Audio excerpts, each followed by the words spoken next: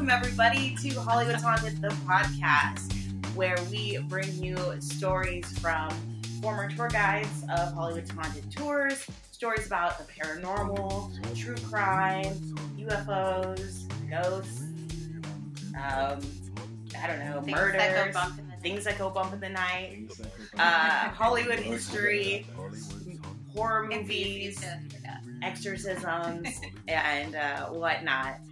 Tonight is part 2 of the Black Dahlia story, Yes. continuing from yesterday. And tonight's podcasters are me, Tia Bean, along with Teresa. Yay! Over here. And we're doing 2 separate parts of the Black Dahlia story. I'm going to go first, if that's okay with you. Yes.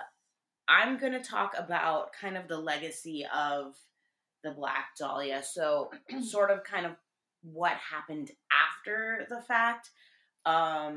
So if you are just tuning in and you didn't hear the last episode and you're not familiar with the Black Dahlia case, it is a true crime that happened in Hollywood in the 1940s. It is one of the most brutal, shocking, disturbing, and unfortunately, it is an unsolved crime as well.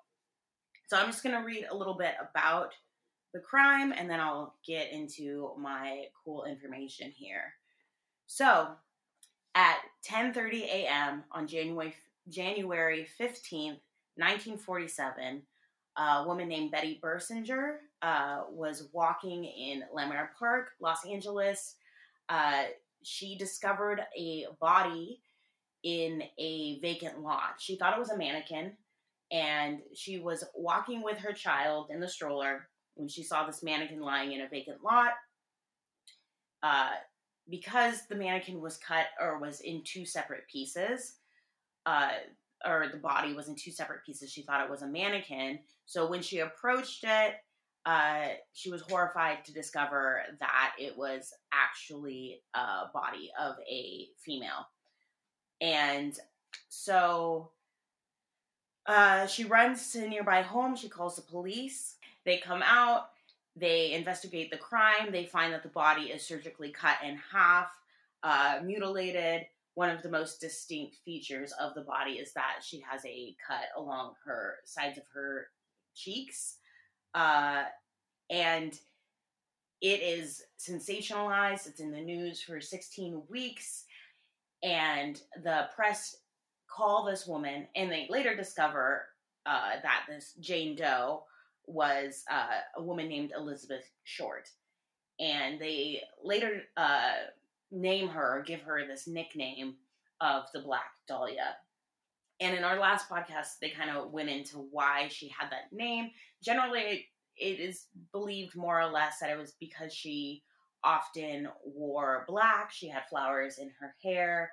It was kind of a nickname that she had in her life before her tragic death or murder. And there was tons of people who came out of the woodwork to confess. Most of them were pranksters. Nothing really came of it. However, there was one person of interest, a gentleman named George Hodel, that he pretty much, it was obvious that he did it.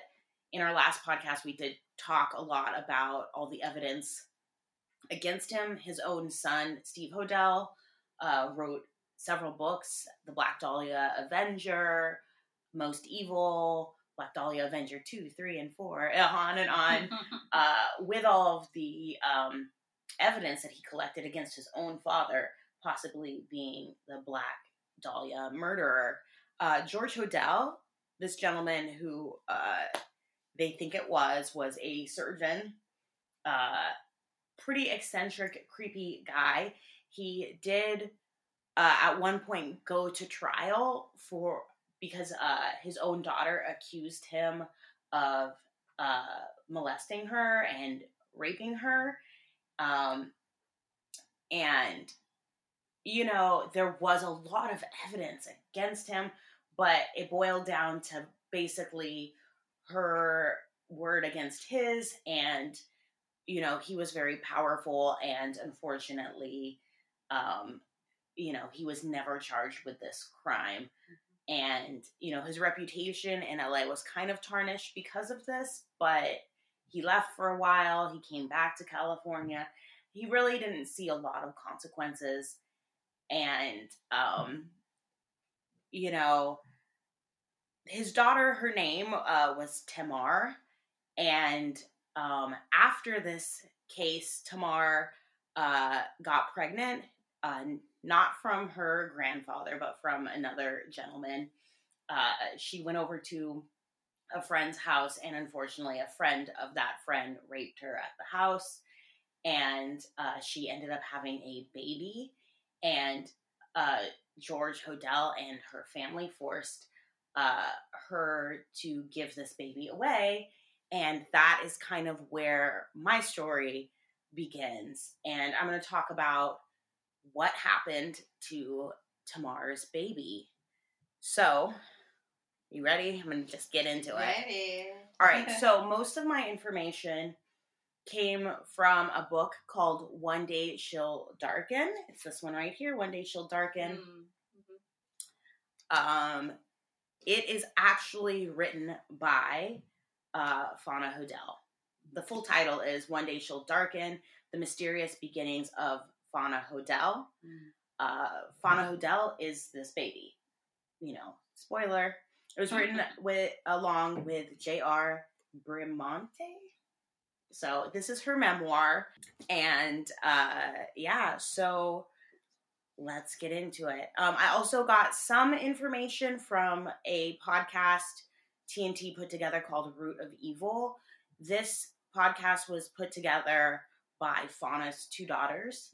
I'll talk a little bit more about that at the end, though. So, all right.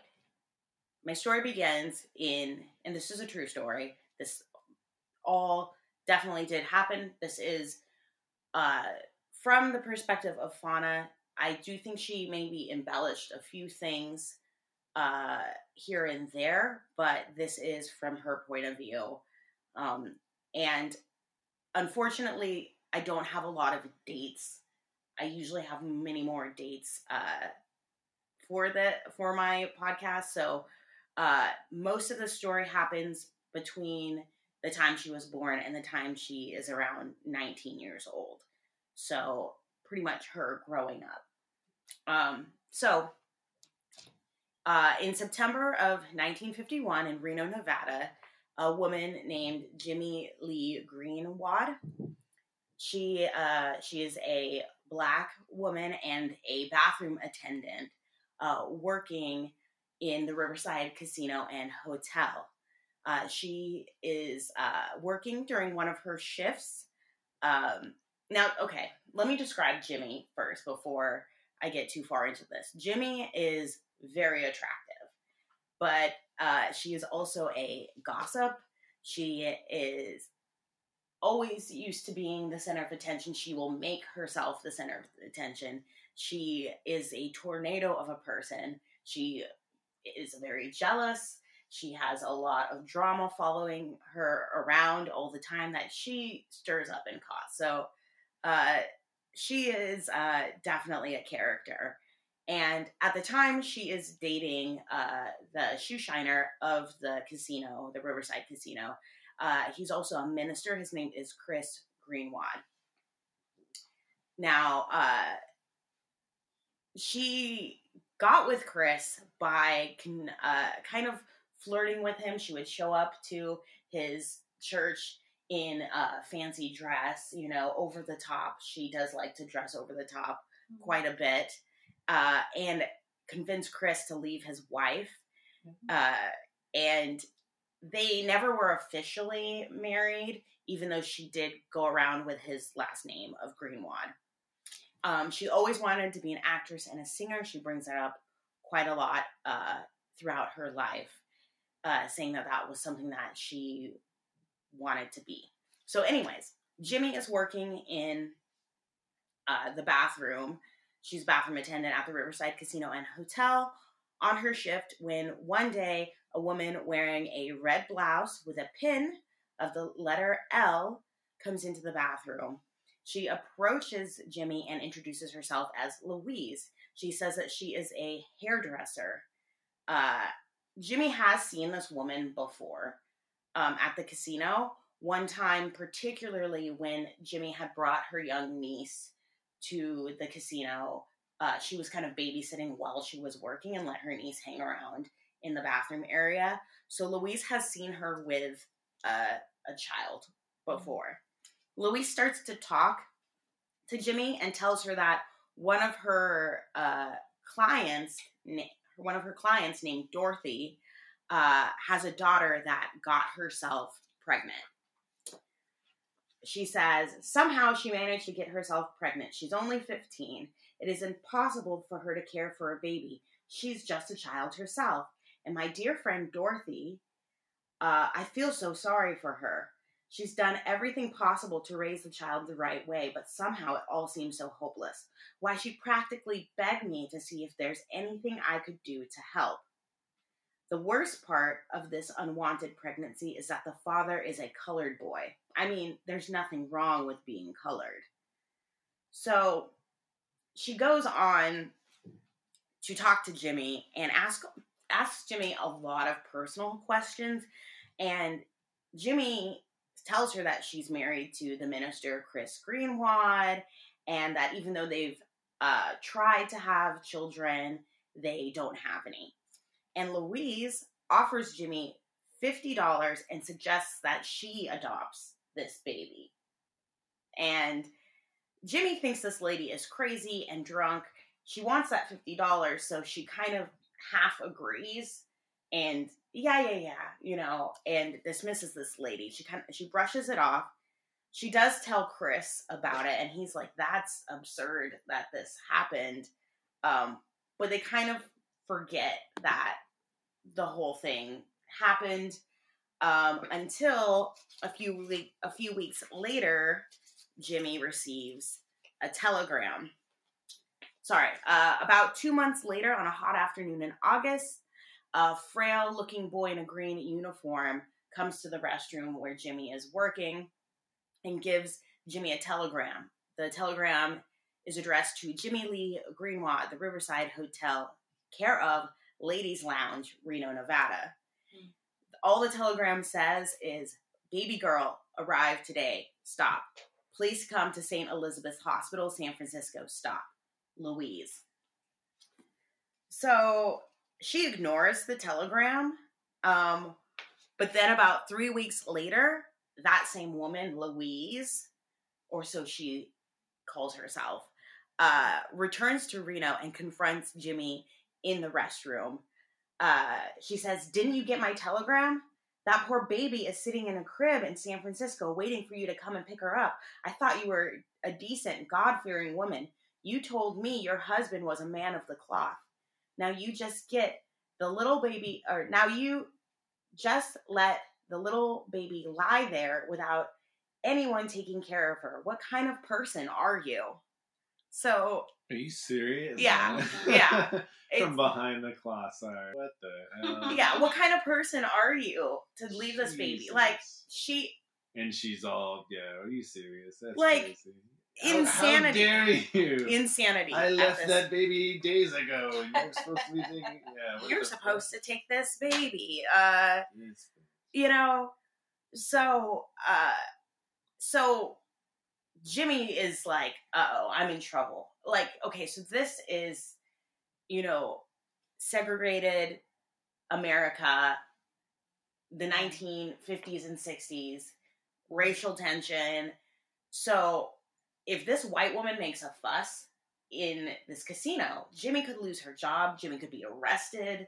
Who knows what's going to happen. So, like, her hands are kind of tied at this point. And the woman is starting to cause a scene. And so Louise, or whoever she is, says, we need to go talk to Chris. Where's your husband? So they go and they find Chris at his shoe shine station in the casino. And Chris all of a sudden is like thinking this is a great idea to take this baby. He says it's a blessing from God. He likes the idea of having a kid to show off, and he also secretly, in my opinion, I think he wants the baby to keep Jimmy occupied. So Chris promises Louise that they will leave for San Francisco the next morning. They drive to San Francisco the next day, and Jimmy gets drunk the whole way over. She's kind of a closeted alcoholic at this point. Chris does not approve, but every time they stop at a gas station, Jimmy is sneaking alcohol by going to the restroom, and she puts alcohol in a 7-Up bottle. And so by the time she gets to San Francisco, she's pretty toasted, pretty sloshy. That's the way to do it. No. I'm like, can you blame her? This is insane. Yeah. This is absolutely insane. Yeah. I would feel like I was in the Twilight Zone because everyone seems to think that this is normal and it's an okay idea. And she's like, she has to go along with it. So they drive to San Francisco, and they meet at St. Elizabeth's Hospital. They meet with a Sister Teresa, and they are presented with a very white-looking baby girl. The baby girl's name is Fauna Hodel. But the birth certificate says Father Negro. So, everyone, Jimmy is still in the Twilight Zone. She is like, this is a white baby. I can't take this. And her dad's name is Negro. Yeah. Unknown. Unknown. What? How do they... that's ridiculous. Yeah. That's all it said. Like, Jimmy thinks this is crazy. Name. But, okay. So, anyways. So, they have to go to an attorney. His name is Cyrus Waters, who is handling the case. So they go the next day, but that night, Chris uses Bible verses to convince Jimmy into taking the baby and quitting her job at the casino. So basically guilts her into it. Mm-hmm. And they go to Cyrus Waters' office. Cyrus Water is a very racist man. I'm just going to say that. And has them sign the papers for a trial period of 1 year with the baby before they go through with the legal adoption. They are not allowed to change Fauna's name, and he alludes to the fact that she will inherit a lot of money. And then they take home this very pale-looking newborn baby girl. Chris and Jimmy very quickly end up in a toxic situation. Chris is never home and leaves Jimmy with the baby she didn't really want to begin with. He goes around his congregation bragging about this child, how God gave him this child, and he really is using this baby to make himself look good, but he's not home taking care of this kid. Jimmy is. And he's out counseling the women of the congregation, and Jimmy is an extremely jealous person. And then Chris leaves Jimmy with this baby.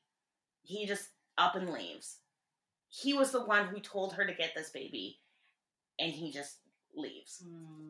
They were never legally married, so there's no divorce. However, the adoption is under the name of Chris and Jimmy Greenwatt. This is not Jimmy's real name. And so they're not legally married. The adoption is never legally completed. So now Jimmy is stuck with this baby that she doesn't even have the proper documentation to have this baby. So she has to basically hide Fauna, and hide the fact that she's Fauna's mother. And it's very confusing for this little girl growing up. In public, she can't say that this is my mom, because people would be like, go crazy and maybe even take her away, and who knows what would happen. So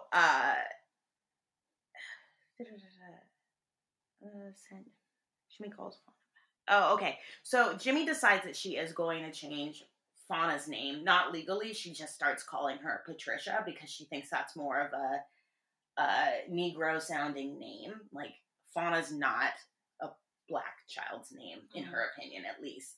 But it's kind of an underhanded thing because she gets the idea from the term white Patty, which is a derogatory term for a white woman.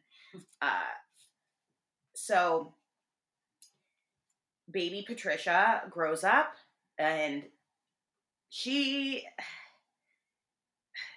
has a very difficult life being a white child in a Negro neighborhood with the name Patricia, the nickname White Patty. Obviously, these kids are very cruel to her. It's in the 60s, so, you know, there's a lot of negativity between, you know, the white community and the black community, and she's very lost, you know. Her mother is a single mother who is also an alcoholic, you know. She remains pretty optimistic, though. Fauna Patty grows up as best as she could under the circumstances. She is always very positive. Although Jimmy is an alcoholic and kind of a mess and very toxic, you know, will go off, you know, at the drop of a match, she actually does take pretty good care of Fauna. She's always well fed. She's always well dressed. She's very proud of this beautiful little girl that she has. And for a while they live with Jimmy's mother, who in the book is called Big Mama. And she is the most loving maternal figure that Patty ever has. Also, Jimmy's newer husband, Homer, is very affectionate to baby Patricia, Fauna. So she does have a lot of love in her life, even though it's a very confusing time. Homer and Big Mama shower Fauna with unconditional love. And even after her grandmother's death, Big Mama's spirit still guides Patty Fauna in her dreams. She visits her very often and is kind of this guardian angel throughout this whole story. So now, being in a broken household, she seeks love where she can get it, and unfortunately, she gets pregnant at the age of 15. She gives birth to her daughter, Yvette, and marries a black gentleman named Bobby Ward. So she gets a job as a file clerk at St. Mary's Hospital in Reno. And out of a sort of, so she starts telling everybody this story of her life. And she's been very honest about it. Anytime people are, you know, claim that she's not mixed, it's kind of a thing where they're like, you're not black. Oh, I am. I'm mixed race. It says so on my birth certificate, is a thing that she says all the time to people. It's kind of just comes out second nature. It says so on my birth certificate. So she starts telling all of the nuns and other nurses and other people working at the hospital about her story. And she's not ashamed, you know. It's part of her being proud of her background, but also she kind of hopes that maybe someone might know something down the line. If she talks about it, puts it out there, maybe she'll get a clue somewhere. Someone has to know something. So then this nun shows up who takes interest in her story. And I absolutely love this nun. She is definitely a kindred spirit.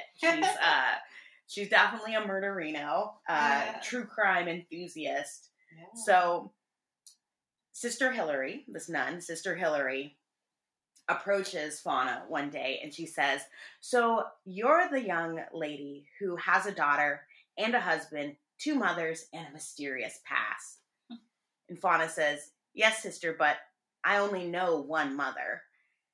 "I'm Sister Hilary," the nun said. "And you're Fauna." "Yes, you know a lot about me," Fauna said. "Oh no, I know very little. Just the rumors about you were given away to a colored maid in a restroom. Is that true?" "Uh-huh." "And what other rumors do you have to tell? You must tell me more." The nun. Yeah, I love her so much. Nuns are the worst. She says, "You must tell me more. I love a good story." And Sister Hilary said as she pulled up a chair and sat next to Fauna. "Where do I begin?" Fauna said. And she proceeded to relay her saga to the inquisitive nun. She ended with a plea for help in searching for her real mother. "I understand your frustrations," said Sister Hilary sympathetically, "but there isn't much I can help you with." Fauna's shoulders droop. "At least not officially." "Oh, what can you do?" "Well, I'm not sure, other than offer encouragement right now, but we must keep this very quiet," the nun said, as she lifted 2 fingers and then twisted them at her lips, pretending it was a key, which she tossed in the air and smiled. "The other sisters will not approve of my meddling, so we'll need to communicate surreptitiously." "What does that mean?" Fauna asked. "Stealthily, on the QT." Fauna's eyes glazed over. "Undercover," said Sister Hilary. "Oh, I get it, like James Bond," Fauna said. "Yes, like James Bond. When I find something out, I'll use the code name Lucy, but don't expect much." "Who's Lucy?" Sister Hilary stood up and shuffled towards the door. She turned and whispered to Fauna, "Peanuts," then disappeared into the hallway. I love that. She's just like on the QT. This nun. So, someone wants to help, which is exciting, at this point in the story. So in the meantime, Fauna contacts social services to see if they have any information, but she just receives a pretty useless letter. On October 31st of 1969, it says, "Dear Fauna, Dr. Torkelson has referred your letter to me requesting information regarding your mother.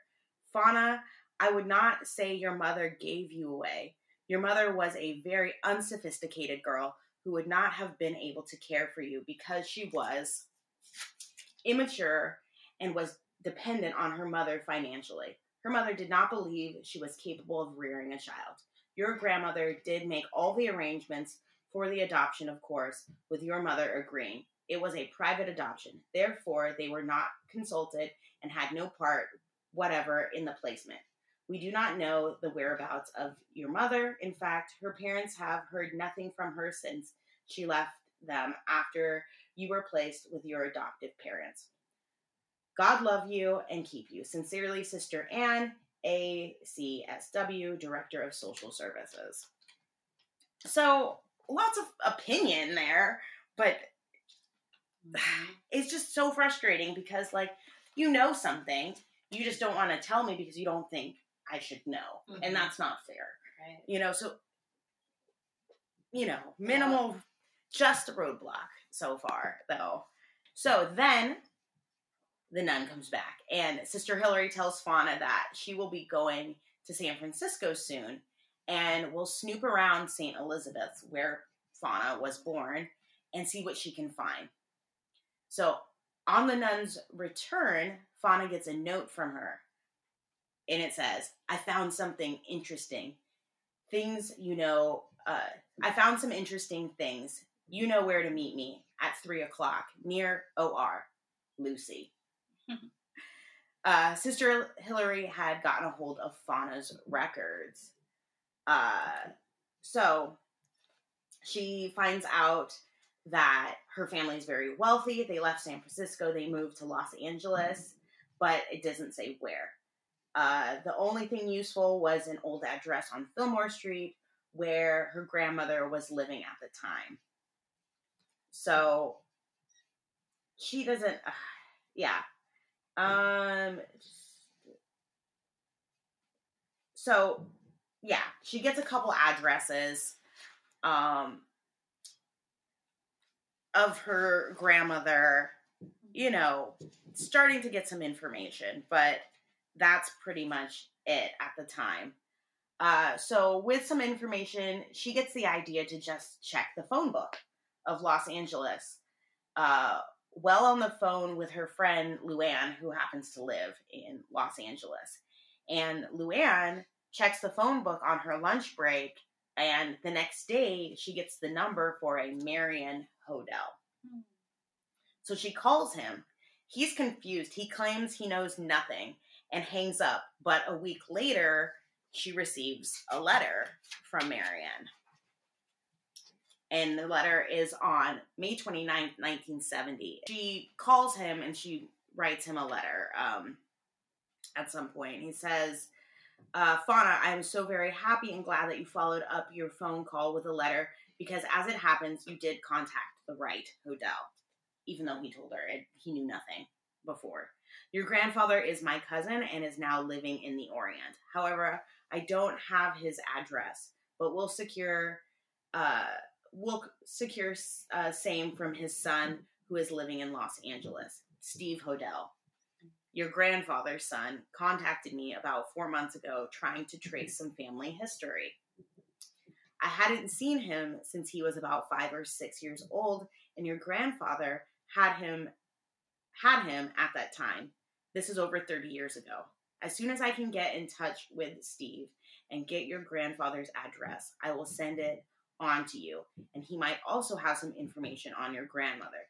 This is a short note, but wanted to get it mailed at once, as I know this will be of interest to you. Sincerely, M.E. Hodel. P.S. Your mother would be a half-sister to Steve. So, Steve Hodel wrote The Black Dahlia Avenger. Mm-hmm. He is the son of George Hodel. Mm-hmm. Unknown to Fauna, and not in this book, is the fact that at the time he was already starting to suspect George Hodel of being the Black Dahlia murderer. So he was snooping around to find information. So that's what that was about, But he's not letting anybody in the family know. He's just trying to, I just need some information on my family. I just want to know our lineage, this and that. Mm-hmm. But Steve's also a detective. So he knows how to do it, mm-hmm. where he's not going to be found out. Mm. She gets another letter a little bit later. This is on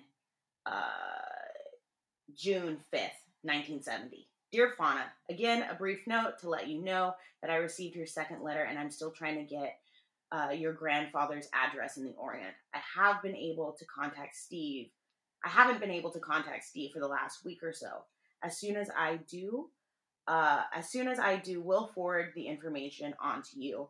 And at that time, I hope that I will be able to have found out more information from Steve. As I said before, I know how anxious you are, and that is why I'm writing these short notes, so you will realize that I am working on this for you and not just forgetting the whole thing. Sincerely, Marion. So it's a little frustrating. She's almost getting information, but not quite. So a month later, however, she receives a phone call. And the phone call goes like this. Fauna Hodel? Yeah, that's me. This is Dr. George Hodel. I am your grandfather. In your letter, there were many questions, all directed towards one purpose. Why do you want to get in touch with Tamar, your mother? So, Fauna was stunned, as she says, Dr. Hodel, if my trying to find Tamar puts her in danger or interrupts her lifestyle in any way, please don't tell her. Just send me a picture so that I can lay down to rest this obsession that I have. And he laughs and says, I can assure you that it will not endanger her lifestyle. She is in Hawaii. You mentioned in your letter that you were married and had a daughter. Yeah, her name is Yvette. let me ask you something. Is your husband Negro? Is he Negro? Sure he is. I'm part Negro myself. A black family raised me in a black community. Why wouldn't I marry a Negro? Yes, of course. I will let Tamar know that I spoke with you, and she'll be in touch with you. I would love to meet you. The next time I'm on the West Coast, I'll make sure that I make time to meet with you. And then he says, Fauna, this is very important. Under no circumstances are you ever to call or get a hold of Marian Hodel. Ever. I'll explain it to you when I see you in LA. All right then, you know. But, yeah, you'll see. So George never meets up with her in LA. And so at one point, Jimmy Lee gets sick, and out of nowhere, an anonymous benefactor pays for her hospital bills, and she is given the best treatment. So strange things like this start to happen now more and more after she's had this one contact with George Hodel. So about a year after George's phone call, Fauna is having no success finding Tamar until she realized she must live in Hawaii. Now, Fauna's maybe only like 16, 17 years old at this point, even though she does seem rather mature, and she has a kid and she's married, but it didn't dawn on her that people live in Hawaii. She just thought that they vacation in Hawaii, and she was like, okay, she's going to be in Hawaii for a little bit, but I still need to find where she lives. And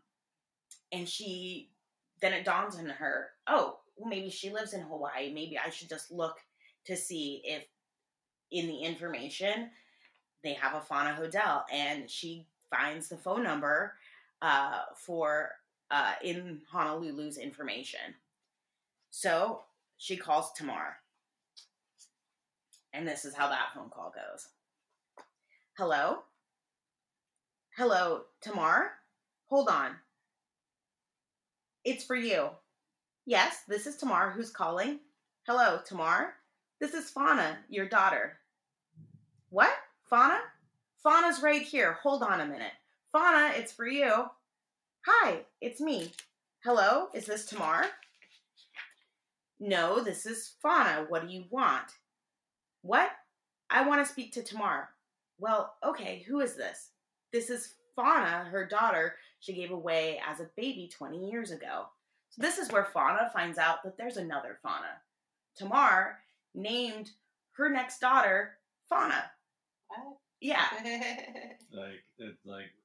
Yeah. Try number 2. Yeah. It's pretty crazy. So I actually found out after this book, they don't really mention it in this book, but the daughter's actual name was Deborah Elizabeth, and Tamar spent her whole life talking about Fauna and how, oh, my other daughter, she's so wonderful, Fauna this, Fauna that, to the point where Deborah Elizabeth finally was like, you know what? I can be Fauna. Call me Fauna, so at least I can feel special. You know, I can be the replacement Fauna. But how would you feel? You're searching for your mother and she's replaced you. You know, that's at least, she didn't replace her, but that's definitely how it would feel, at least. Yeah. So Tamar goes on and says, this can't be happening. This isn't real. Oh God, I didn't understand who you were. Fauna, I thought you wanted Fauna, my daughter, my other daughter. Her name is Fauna too. This is unbelievable. And then, so Fauna finally asks, is my real father a Negro? And she says, Tamar says, is your father a Negro? Oh, of course not.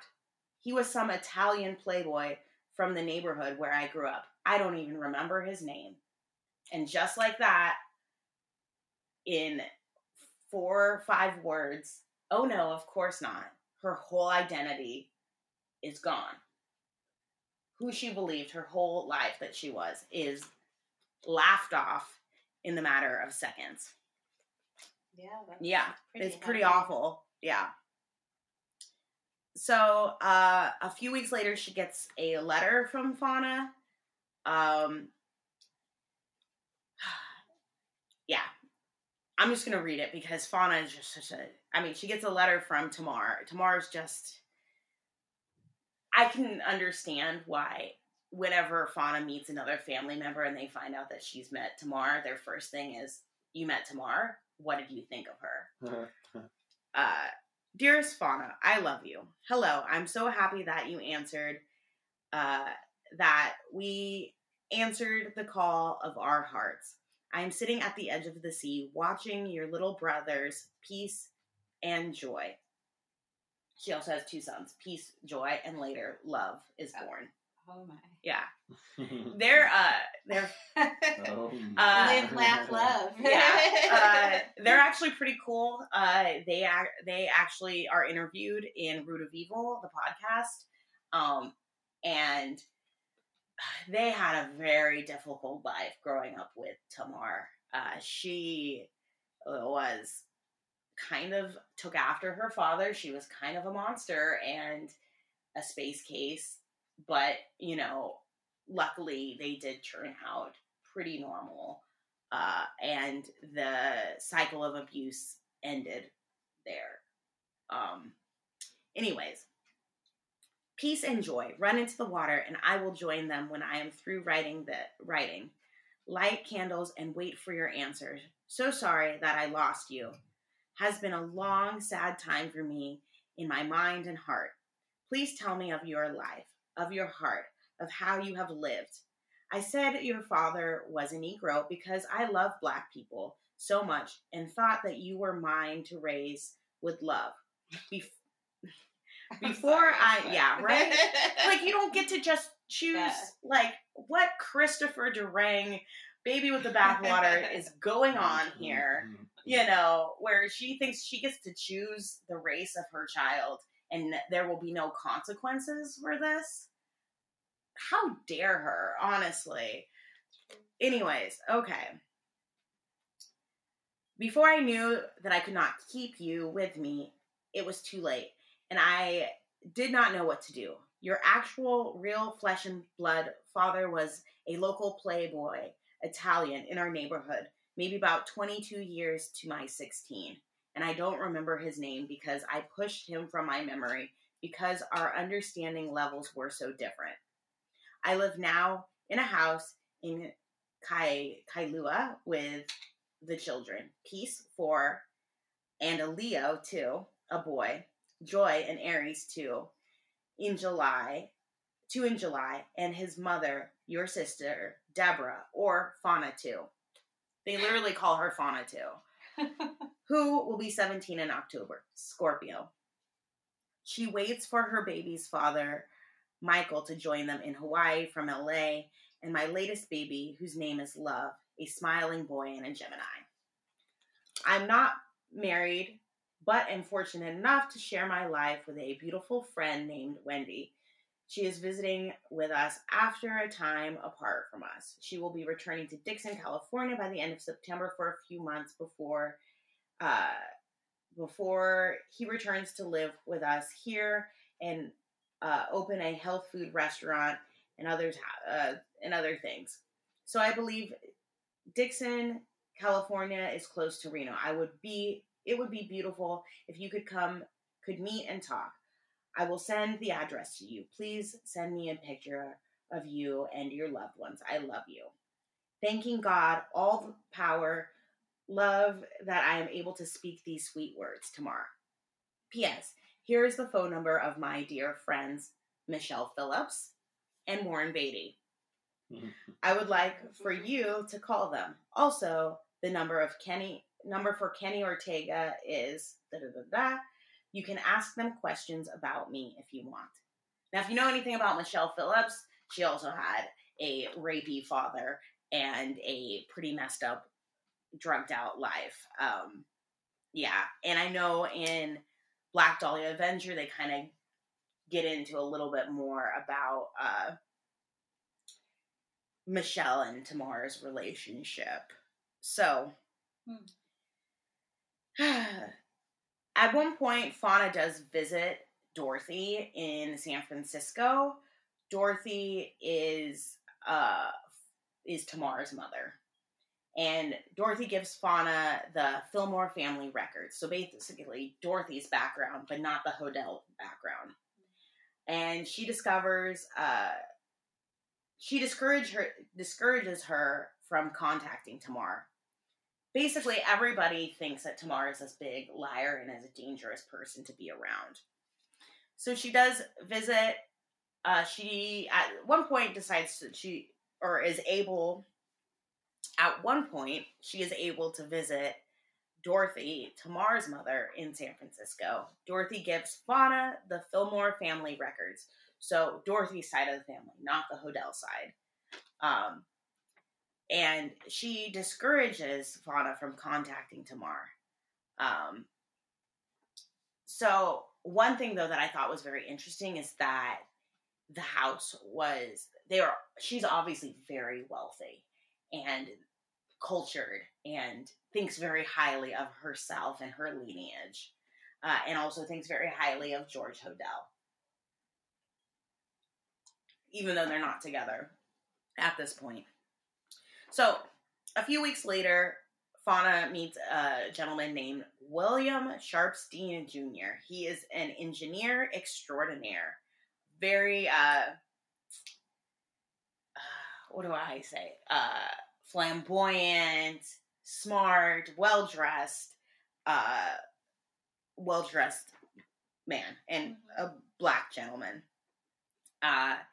And he's the project engineer for Bill Lear. His real name's Bill Sharp, but he goes by William Sharpstein Jr.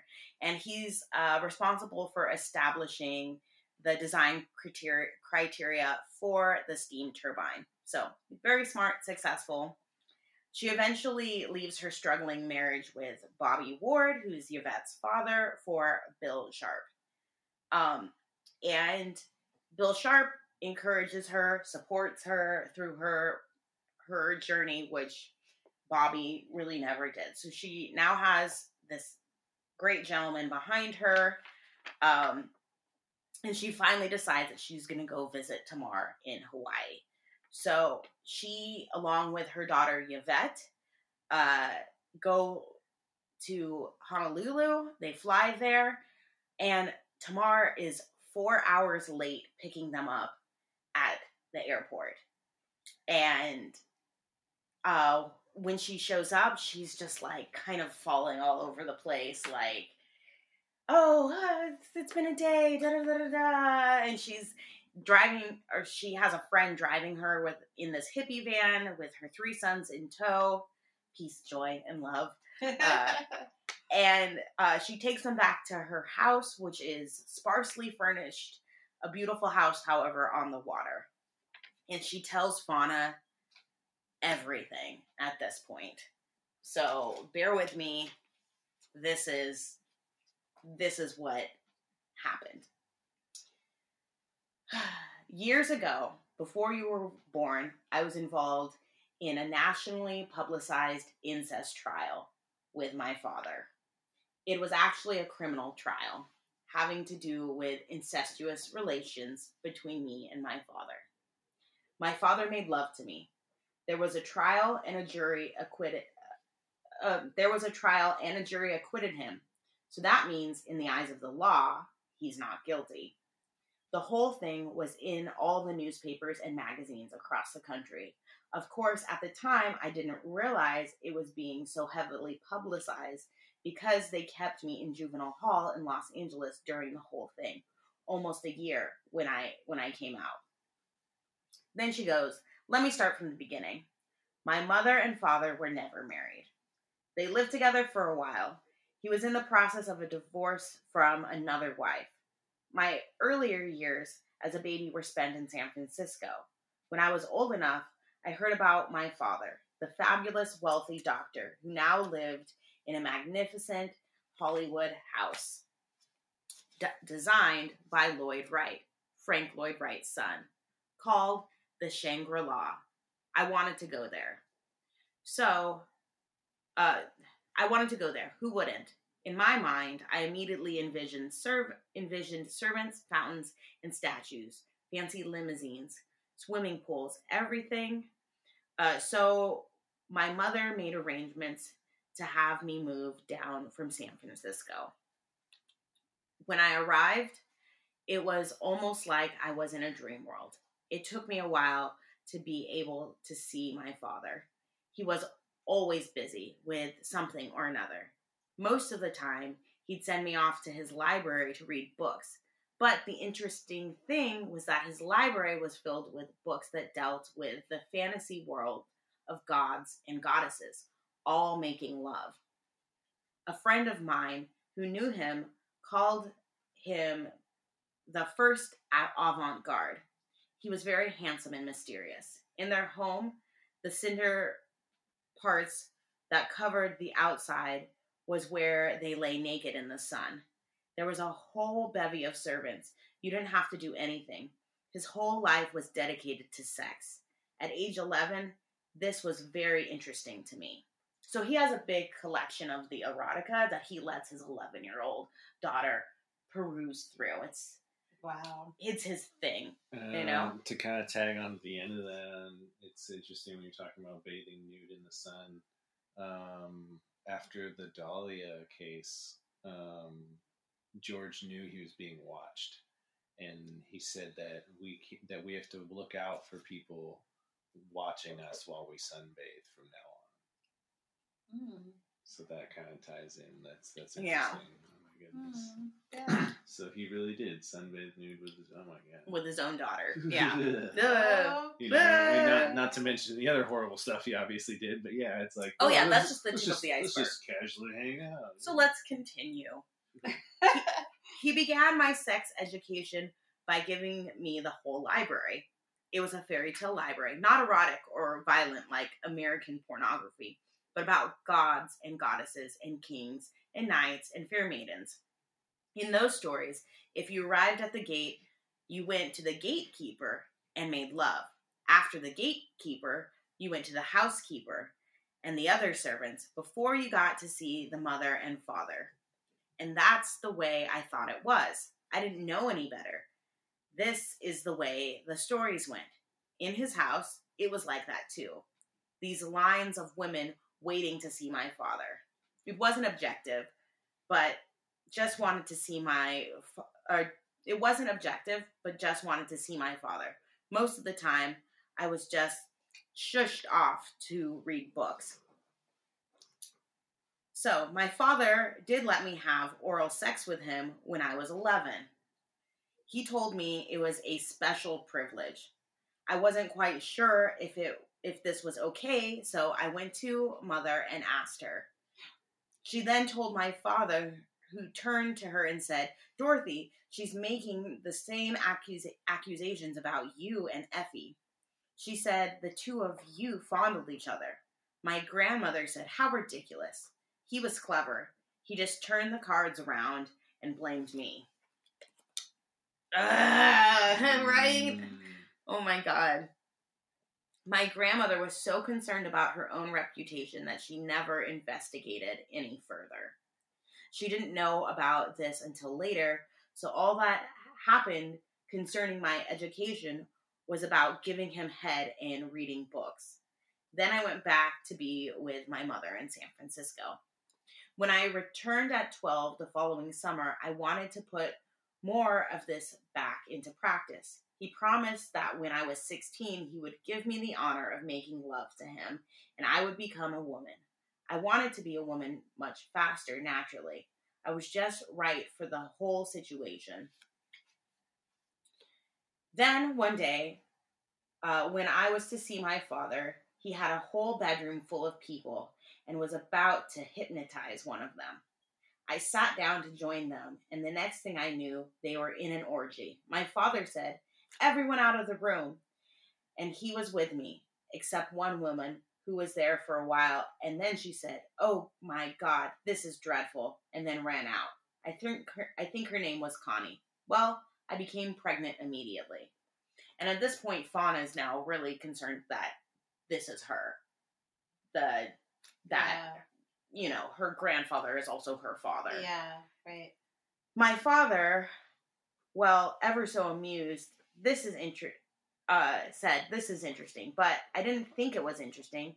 I felt that all of a sudden everything was going to be a lot of trouble. So I told one of my girlfriends at Hollywood High, and she said that I should have an abortion.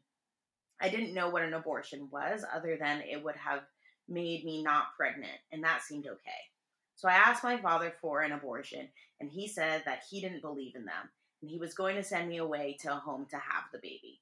But I didn't want to go to a home, so I begged everybody else for an abortion, and he was afraid of all the talk and finally arranged for my abortion. And when I got one, I hated it. No anesthetic at age 13, screaming in the middle of it to stop. And then the person who was driving me to the abortion, a friend of my father, raped me in the car, and I was just freaked out. I told my father what happened when I got back, and he became furious. Things became stranger. I went to my stepmother, Doraro, that is, and she said, "Enough, that's it." And then she told me a story about a woman that my father dated who was a nurse who was very much in love with him. Doraro was called in to get 2 manuscripts for books that the woman was writing about my father. One was a novel, the other factual, and to burn them. The woman had committed suicide. She had taken pills, and my father was waiting for her to die.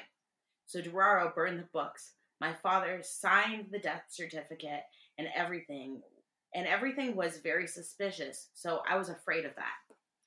So this woman died of pills in his presence, who just so happened to be writing a manuscript about him that he wanted Doraro to burn. Like, what? Okay, I decided to run away to the house where some friends of mine lived and hide. Their parents were away in Europe, so I went there. The servants kept an eye on everything. And I think my stepmother, Doraro, called my mother and said something was going on. She immediately came down. Oh, so he had 2 wives, Doraro, who was named Dorothy, who's Steve's mother, and Dorothy, who she went to visit in San Francisco, who is Tamar's mother.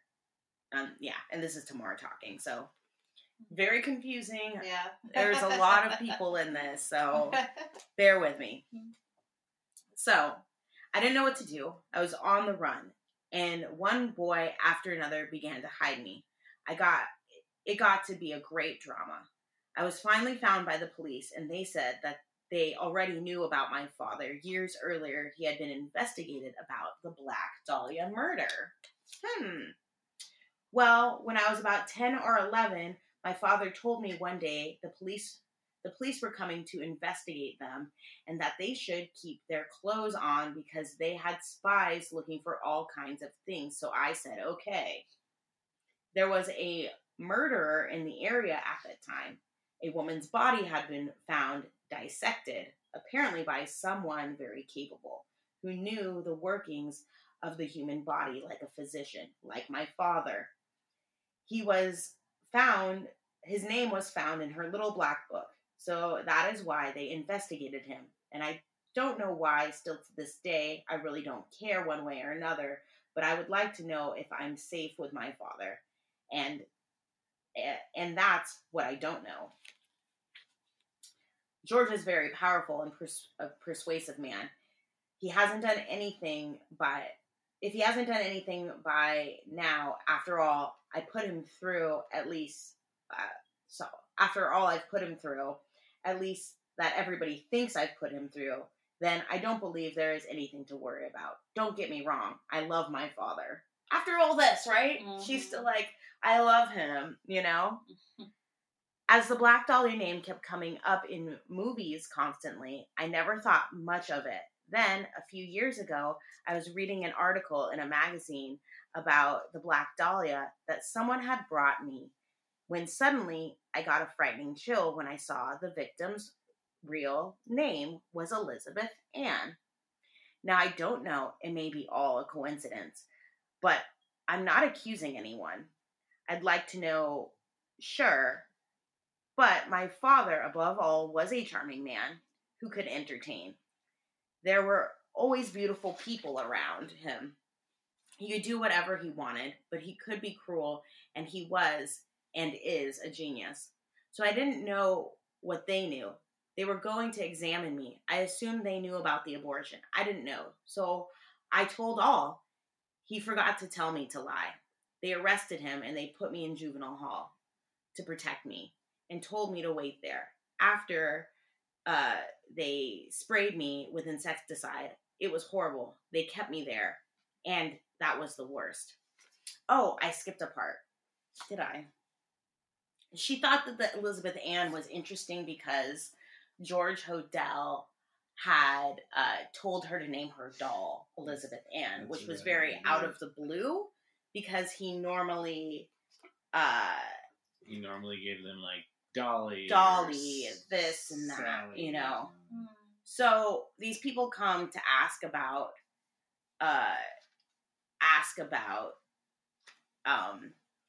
the Black Dahlia murder, and she didn't know to lie, so she ends up telling them everything about the incest and all of that.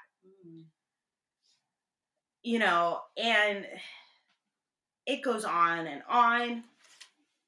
And she ends up, she has this fascination with pretty black girls, and she ends up running away to a friend's house, and a friend of that friend rapes her, and she gets pregnant, and the kid ends up being Fauna. So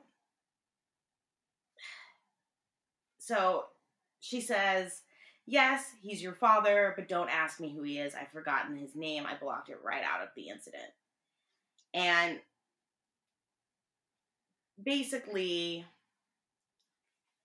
she says, the next thing I knew, I was shipped off to St. Elizabeth's Home for Unwed Mothers, where the nuns were very kind, but everyone seemed to be treating pregnancy as if it were a disease. And I was told that I couldn't keep the baby, and my mother wasn't going to go through that, which meant that she wouldn't be responsible. But they told me that they found a wonderful wealthy couple to raise the baby.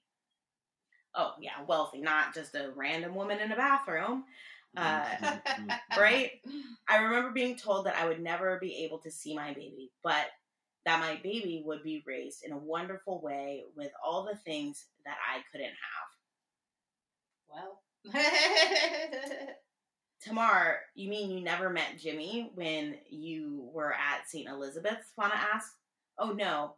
My duty in the nursery, we all had jobs there, was to take care of a little baby named Patricia. And it was very ironic because she was taking care of a little girl at this hospital who happened to be named Patricia, and this ends up being Fauna's name later on. Yeah. So she never meets Jimmy. She's told she's going off to this wealthy family she's going to be taken care of. And that's not what happens at all. At all. So I wanted only two things. I didn't think they'd let me have what I wanted, but one was that you be named Fauna, and the other was that you at least have on your birth certificate that your father was Negro. Because in my little world, I believe that black people were made of far superior stuff than the whites I knew. And that's a nice sentiment to think. Yeah, right. But it also messes with someone's identity and their life, and there's consequences to it. Yeah, of course, that's very noble of her to say, like you said. But yeah, it's not going to serve you well later in life at all. Yeah. Oh, boy. So George actually calls Tamar while Fauna is there visiting. And of course he goes, well, what do you think of Tamar? On the phone. And it's all just very odd that Tamar's still in contact with her dad and still idolizes him, even though he had to leave the country because of this whole incest thing. It's just very bizarre. It's so bizarre. So Billy Sharp comes out to Hawaii and visits Fauna while she's there with Tamar. And this is his opinion of Tamar. He says, she is a victim, a perpetual victim, or at least she appears to be. Anyone who hears that story would believe that she has been carrying the weight of the world on her shoulder, and she tells it all so well. She's an amazing woman. She gets all the attention she needs without having to ask. People want to make things right, so they give her what she needs at the time for nothing, or at the very least, what she can't afford to pay. Does she work? And Fauna says, no, she never worked. You mean like a real job? No, never. So she just kind of floats around the earth like things are going to be bestowed upon her, and there are no consequences for anything. And it's also frustrating, because everyone else lives in reality except for the Hodells. They live in however they want to live in. So, anyways, she returns home. At this time, Fauna is living in San Diego. And she returns home. And she starts to notice that she's being followed by two men, an Asian man and a Caucasian man. And she knows that she's been followed before. She's seen these two guys. She's had these weird instances that happens before.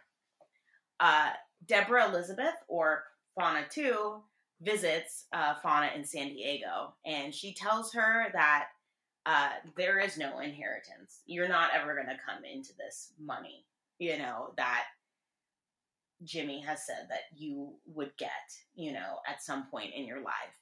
And also tells her not to trust Tamar. They both go visit Dorothy Dorero, and Fauna is introduced to Steve Hodel and also Kelly Hodel, who is there. And they both ask her, what do you think of Tamar? And she says that she had talked to George Hodel while she was out there and that they are still in contact. And Kelly says George is not an easy person to get a hold of. He's very mysterious. He always makes an appointment for us to see him. He doesn't just drop in like most fathers. No, not the mysterious Dr. Hodel.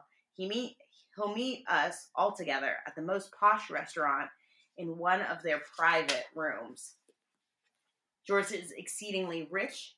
He's never without his bodyguards and his chauffeur and his bevy of beautiful women. Some Asian, some black, all beautiful and dressed in the most fantastic clothes and jewelry. It's unbelievable. So even George makes a show to his children to prove that he's better than them and keeps them all at this arm's length. But everybody's still so in awe of him, and it's just so bizarre. Like, he's so wealthy, he's so rich, he's this and that, whatever. And Fauna asks them, what about the incest thing? And they say, well, we don't really know. In 25 years, neither one has changed their stories. Tamar has everything to gain by saying that she made the whole thing up. I mean, my father would probably give her a trust fund if she changed her mind. On the other hand, they went to court and everyone heard all the evidence. The psychiatrist, my mother, my grandmother, everyone said she was trouble, a liar, a storyteller. The jury acquitted him. So even if he did do it and admitted it, he wouldn't get into trouble with the police. He can't be tried twice for the same crime, right? Double jeopardy, all that stuff. So most of the family pretty much thinks Tamar is a liar, and, I don't. I think, it happened. It happened, and it messed with her head, and she became a terrible human being because of it. During the trial, George Hodel stated that he was actually just performing hypnosis and that she doesn't know what she was talking. It's like, what? Like, yeah. Like, where do you come up with this shit? That trial was so rigged. So. Sorry. Yeah. No, it was. It was so. Totally rigged. They show her a picture of George Hodel, because at this point she's only talked to him on the phone and had a couple letters, and she realizes that is the man who has been following her around her whole life. Well, not her whole life, but for some time now. That weekend she gets a call out of the blue from her cousin Johnny. This call ends with a click. And now there have been several times where she's been receiving phone calls a lot between William Sharp and her, who's the man that she's married to at this time, that have this click, which is when someone is listening on or recording your phone call. And William Sharp, or Bill Sharp, has said that he's gotten that clip before on some of his phone calls, you know. And some weird things have happened since Billy has been with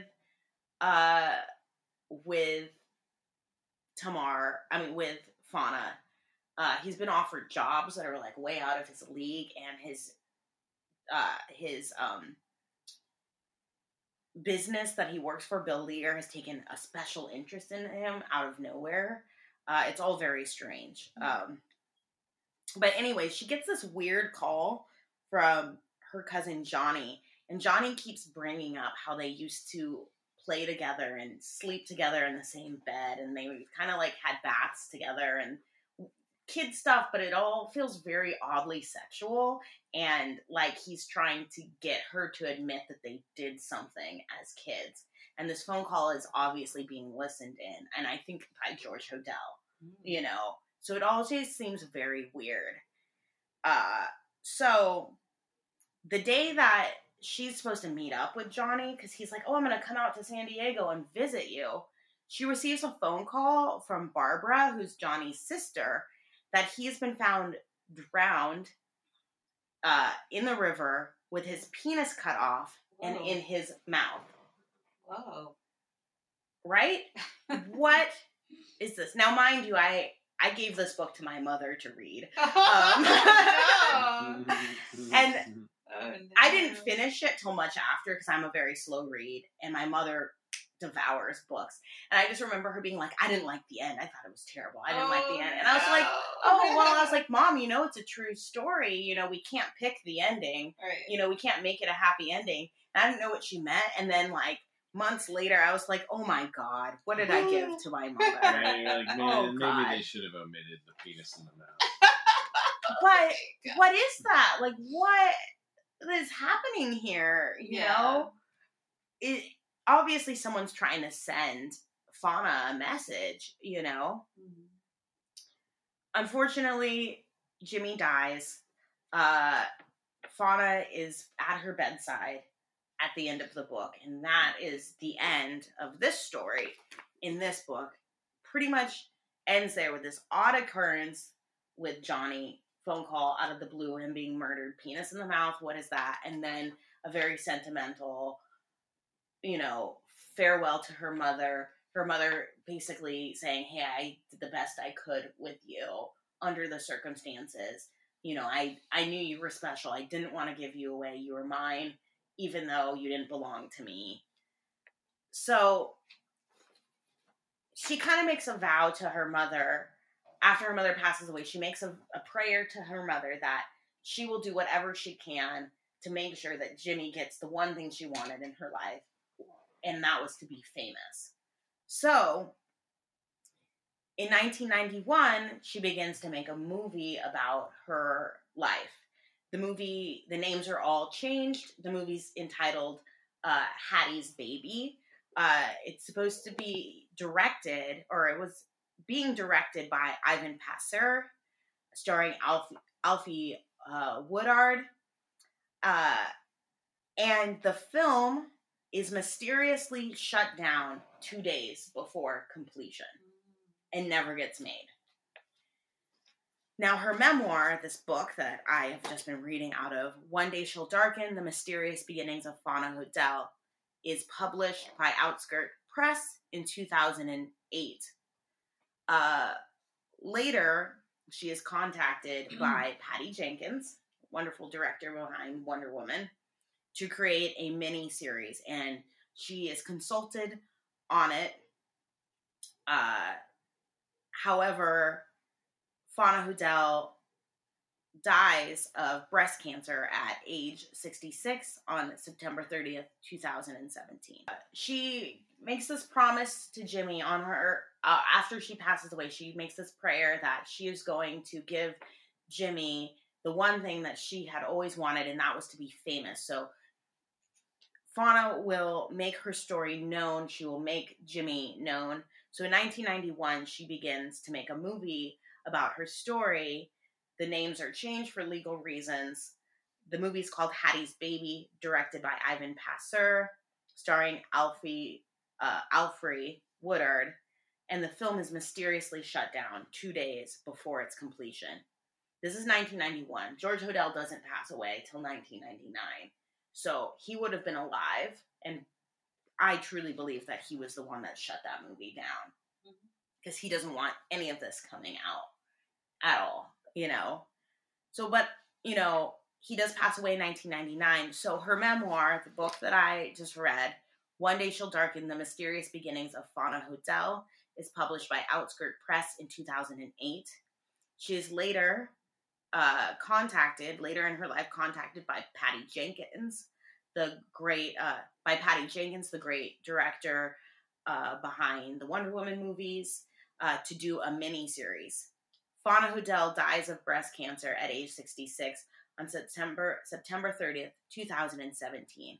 In 2019, the 6-episode limited series I Am the Night, starring India Isley and Chris Pine, directed by Patty Jenkins, airs on TNT. It is very, very loosely based on One Day Shall Darken, but they get a lot correct. The only thing that's really kind of not true is Chris Pine's character is all fabricated, but Jimmy is in the story, Fauna is in the story, George Hodel, the whole mystery, the struggle of her identity, the struggle of the race relations, it's all there. It is a fabulous series. In February of 2019, Fauna's 2 daughters, Rasha Pecoro and Yvette Gentile, Yvette we've talked about quite a bit, she went to Hawaii, produced a podcast called Root of Evil, produced by Cadence 13, along with TNT, an 8-episode podcast that delves further into the family's history. They interview Steve, Kelly, they interview Peace, Love, and Joy, they interview Deborah Elizabeth. They have voice recordings from Fauna herself. It ran for 8 consecutive weeks, and it was ranked the #1 podcast. It is well worth getting into, after listening to all this, well worth getting into that. I couldn't get into as much as they do because we would just be here forever, and it's so much. There is so much there. But, the name of Fauna Hodel has been immortalized. Jimmy has been immortalized. Her story is out there. It should be heard. And I'm very proud to tell it. And that, I'm going to get teary-eyed. That was the wonderful, inspirational, interesting, dark story of Fauna Hodel.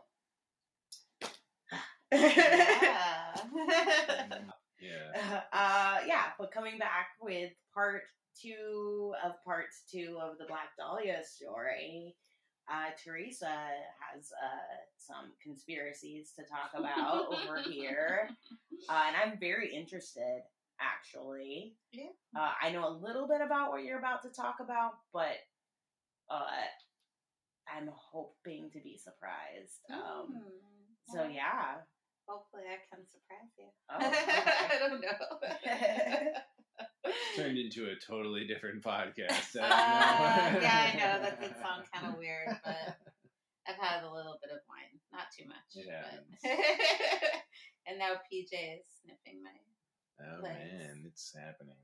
Finally. Okay. Anyway. Let's see. Well, yes. Conspiracies? Yeah, I don't know. You could call it a conspiracy. But I came across this article on a website called, I want to make sure I get the name right, called crimereads.com. And I haven't looked at their other stuff yet because I was Black Dahlia focused. But it does seem like they have quite a bit of material on there. I'm interested. Surrounding different true crimes. Yeah. let me just say that this article was very long, very, very long. But it was worth it because, and I actually, that's how I happened upon the information, was just online. It was actually shared on social media. The Crime Reads was, I think it was on Facebook. So Hidden LA, I think I shared that with you guys. So I was like, you know, that's where I first found it. I thought it was really, really interesting because doing this little tour here, Hollywood's Haunted, we go with the, with obviously, as you've heard already, the main theory that, you know, George Hodel is a very likely possible suspect, culprit in the Black Dahlia murder, still unsolved to this day. However, there is a man out there that believes unequivocally that George Hodel is absolutely not the killer. And that man's name is Larry Harnish. So actually, when I was listening last night to you guys, Patrick mentioned Larry Harnish's name, so I got excited. I was like, oh yeah, okay. That's who I'm actually talking about. But yes, Larry Harnish, you know, through and through does not believe that George Hodel killed Elizabeth Short at all. He believes actually that another man killed Elizabeth Short, and that man's name is Walter Bailey, and I'll get into him a little bit. But just so you know who Larry Harnish is, he did used to write for the Los Angeles Times, and he actually started out as a copy editor, and then he actually kind of got his big break, you could say, with the 50th anniversary event of the Black Dahlia murder.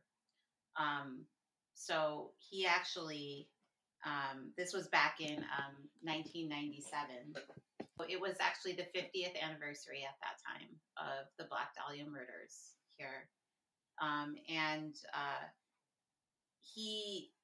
Larry actually, he tipped off one of the other editors at the LA Times about it. And he expected the job to be given to some other writer there at the time. But the editor said to him, no, why don't you just take it? And he was like, yeah, I'll definitely take it, because he wanted to be a writer, and he wanted to do more at the paper. So he took the job, and he wound up writing an article about it. It all kind of started from there. He just kind of became very, very involved in finding out every bit of material that he possibly could about this case. And he's considered by some people to apparently be LA's most knowledgeable Black Dahlia authority. Now, I know that would be heavily contested by Steve Hodel. Yeah. By Steve Hodel. Yeah. But, however, this is, you know, like I said, another side of the coin. And they're very interesting because, you know, thinking about one theory for so long, I mean, for me personally, and not having really investigated other theories, which I knew were out there, but didn't really focus on any of them. So to me, it's almost like, well, that's a whole other angle I didn't even think of there. And what does he have to say?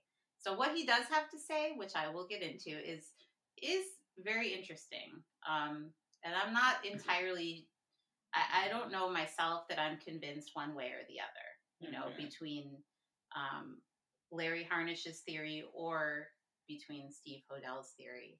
I'm not exactly sure. But so let's get into more background about Larry Harnish. So like I said, he worked for the LA Times, and then he retired in 2015. and he worked there for 27 years as a copy editor, feature writer, columnist, and a blogger. He has studied this case off and on for 24 years now and interviewed more than 150 people, from the first officer on the scene to the woman who discovered the body and many people in between. He's still currently, to this day, writing a book about the case, but he is writing it exclusively from a standpoint with focus on the homicide and investigation. And his research in entirety about the Black Dahlia, like I said, began when he was a copy editor at the LA Times, and he wrote that 50th anniversary piece. Mm-hmm. So that's kind of where it all started for him. And before I get into more specifics about, what he actually believes, Larry Harnish thinks that and I just thought this was interesting just with the case in general, but he believes that there's still such an obsessive focus on the Black Dahlia case and murder because of 3 reasons. Well, he added a 4th one, but the first 3 reasons are taken from the theory of the original detectives. So the first reason it's still an obsessive focus is, number 1, it's unsolved. Number 2, the nickname. Number 3, the horrible nature of the crime. And number 4, he added, is the noir element to all of it. The post World War II. I agree with all of that. Right. Yeah. The post World War II, LA, we see Elizabeth Short in, late 1940s. And so it's all very romantic in that sense. So, I just thought that was interesting, because when you stop and think about why we are still obsessed with the case, other than the fact that it's unsolved, I definitely... And it wasn't the only unsolved case at that time of a woman being murdered. Right. It kind of happened a lot, right? Yeah. At the time, I know James Ellroy, his mother was strangled, around the same time of the Black Dahlia murder, and I don't think that ever was solved. So, yeah. Anyways. No, yeah. No, absolutely. That's, that is why we still look to it, because, personally for me, it's easy kind of, when I first started doing the tour with you guys, I thought, immediately gravitated to wanting to know more about the Black Dahlia story, just because I only knew a little bit of it going into the tour and learning more about it. It's super layered, obviously. We're already doing 2 parts on it and possibly a 3rd. So there's a lot to go on. But back to Larry. Like I said, I have to say again, because for any skeptics out there, Larry Harnish believes through and through George Hodel did not kill Elizabeth Short. He's very, very aggressive about it too, by the way, I will say. Going to his, which isn't bad, it's not a bad thing, but he's got a definite, he's got an air about him that, this is what I believe, and if you don't believe this, you can go somewhere else. He's got his website that I went to and looked at all of the stuff. He's got a lot of stuff. And he even puts that out there on his own website. He says, yes, I know it's a lot of stuff. If you want to take the time, you will. And you'll go through it and look through everything, because there's a lot of stuff that I have uncovered. So let's get into it. Let's see. Well, talking about the person that Larry Harnish thought committed this crime, Walter Bailey, he was also, not unlike George Hodel, he was also a medical doctor. However, he was a lot different in many ways as well. Firstly, he was not one of the first original 24 suspects that they had.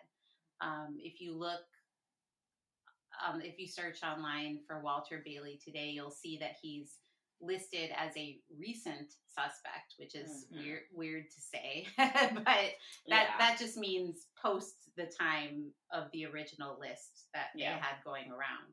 So he was an LA surgeon. He lived 1 block south of the vacant lot where Elizabeth's body was found. And he lived there, actually, just to be very correct about everything, he lived there until he left his wife in 1946. So that was a year before Elizabeth was killed. But the wife still lived there. So that's a point I'll get back to later. The other thing was that Walter Bailey's daughter, whose name was Barbara Lindgren, she was a friend of Elizabeth's oldest sister, Virginia. And she actually, Barbara Lindgren, his daughter, wound up being the matron of honor at Virginia's wedding, oddly enough, in Inglewood. But Bailey himself, he died in January 1948. The autopsy revealed that he had a degenerative brain disease. And his widow actually alleged that his mistress knew a, quote, terrible secret about Bailey and was made main beneficiary upon his death as a result. He was never a suspect in the case. He was 67 years old at the time of the murder. There was no known history of violence or criminal activity, and he was not known to have met Short. So you might think, well, why did Larry Harnish believe that this was even possible? My answer to that is he just came up with, not unlike Steve Hodel, who he vehemently, accuses of just basically making money off of Elizabeth Short and her family's name, which he may well be, but at the same time, it's hard not to, after kind of thinking about both, for me, it's kind of hard not to say to myself, well, they both have things that they believe, they both have discrepancies. Perhaps Steve Hodel has a little more confirmation bias. That's, possible. But the theories that Larry Harnish came up with, a couple of them, he theorized that Walter Bailey's neurological deterioration contributed to his violence against Short. So let's get into what was going on with him. He had a I'm not saying this right, neurodegenerative condition, and it was known to produce violent behavior in otherwise passive individuals. But there's another part to that. So the I cannot say this word, neurodegenerative condition, this is another medical term, encephalomalacia. Oh my God, I just murdered that term. No pun intended. Pun intended. Pun intended. Encephalomalacia. Oh God, I'm not going to say it again. But it's a structural lesion in the brain, and it's a softening of brain tissue. So that's what happened to Walter Bailey. And Larry Harnish.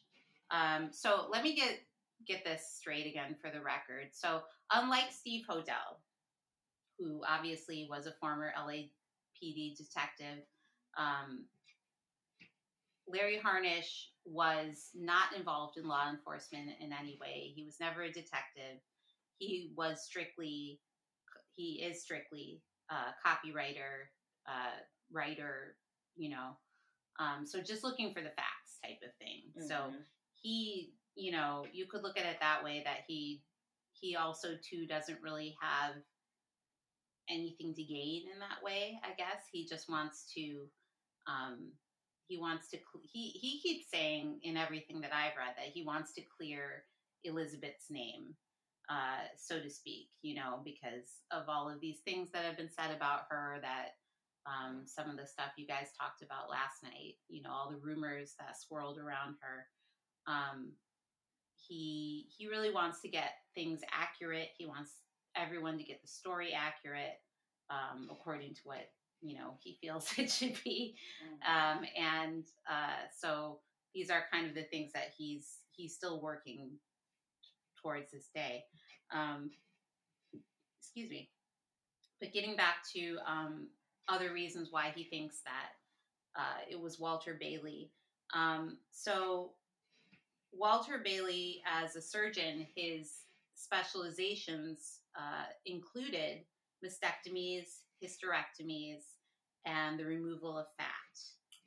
And I know it starts to get a little like, even I was kind of like, after hearing the Hodel theory for so long, I was kind of like, that is interesting. Yeah, because wasn't the body given a hysterectomy? And it was definitely dissected, and we've I feel like I've said it so many times on the tour, like it's like, and her body was split in two, and it's all very, cold, but I mean, it's horrifying. So no, exactly. His doctor's office was only a few blocks from the Biltmore Hotel. So, oh, wow. Yeah, it's really interesting to note that. So now he not only lives a block away, or he lived a block away, from where Elizabeth's body was found, but his wife still owns that property. So he does technically still live a block away from there. And then his doctor's office, his medical office, is only a few blocks from the Biltmore. We know she went to the Biltmore. But then Larry Harnish, he interviewed Bailey's former secretary.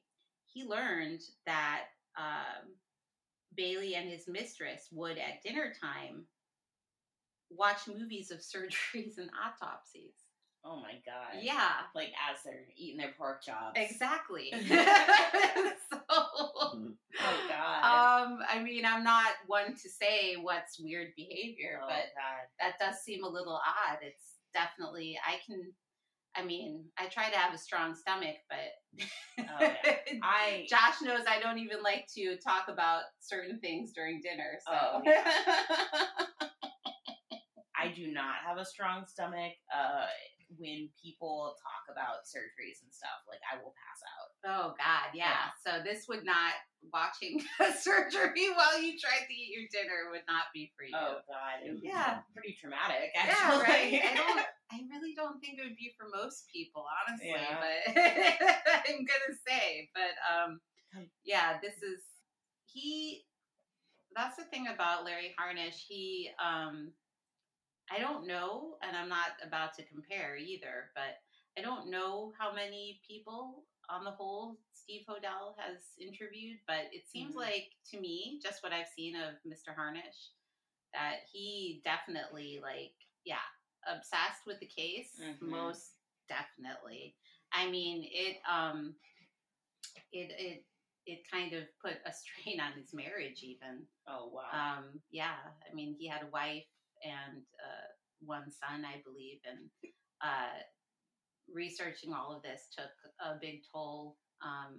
And actually, you mentioned James Ellroy before, and that was actually a big source of disappointment for Larry Harnish, because Larry Harnish's theory about Walter Bailey was heavily endorsed by James Ellroy in 2001. They were putting out, I think it was, it's a film, but I'm drawing a blank now on whether it was a documentary, or I think it was a documentary, but by James Ellroy. and he fully endorsed the theory on Larry Harnish. But then in 2003, when Black Dahlia Avenger came out, he started backing Steve Hodel. So he basically just totally went back on Larry Harnish. So, and then the article that started all of this, when I was reading the initial article, the man that wrote that article, he interviewed James Ellroy at one point for something or another. And he asked him, you know, which theory do you actually believe? Do you go with, you know, with Larry Harnish, or do you go with Steve Hodel? And being the time that it is today, he looked at him and he got angry and he said, I refuse to talk about two things. That's one of them, and Donald Trump is the other thing. Oh. That's awesome. Nice. Yeah. So he said, I'm not going to talk about that anymore. And what, because obviously, I mean, you know, you could see what he got himself into, if anything. But, yeah, so he's not, I guess, going to say anything else about that. But, but Larry, no, talk about diligent. I mean, he's interviewed a lot of people. I mean, I narrowed it down, you know, so that it wouldn't be overwhelming. But another person that he went with that I think is significant, and you know, other things I've read have said that well, FBI profiling, that's not really what people go with that much anymore, you know, but back then in the 90s, it was, you know, more heavily considered. But I have to add too that, you know, I've heard a lot of stuff about Steve Hodel and his, you know, obviously what he thinks about the case and what he thinks about his father. But I kind of feel that it's like these two, they both care about the case in different ways. Larry Harnish feels that he came on the scene first, and he feels like Steve Hodel kind of messed everything up. I think that was my take on it. Because he started theorizing and researching all this stuff in the late 90s, and then Steve Hodel didn't come out with his stuff until early 2000. So I think Mr. Harnish feels like he may have gotten a jump on it, and Steve Hodel just kind of glamorized everybody away from any other theory. But, you know, it's a theory. So, but yes, Larry Harnish, he consulted retired FBI profiler John E. Douglas in putting his theory together. Douglas told him the public location of the dump site was significant because the killer could have obviously hidden the body somewhere else. And we all know that, studying the case too, you know, why was she dumped in the vacant lot instead of, you know, hidden away somewhere else? Obviously it was some kind of message. And then Douglas took it one step further to say that, yes, the site was 1 block away from where Bailey used to live, and it could have possibly been a message to horrify and embarrass, who knows, his wife, the neighborhood. He definitely said, you know, it's supposed to be some kind of slut shaming, you know, for Elizabeth Short. And that I definitely believe. No one would leave any person like that, you know.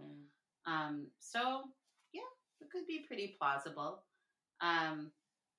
Douglas also told him that Elizabeth's facial lacerations indicated that there was personal anger towards the victim, which we can obviously figure out is pretty true. So, being that she may have possibly never met Walter Bailey, never encountered him,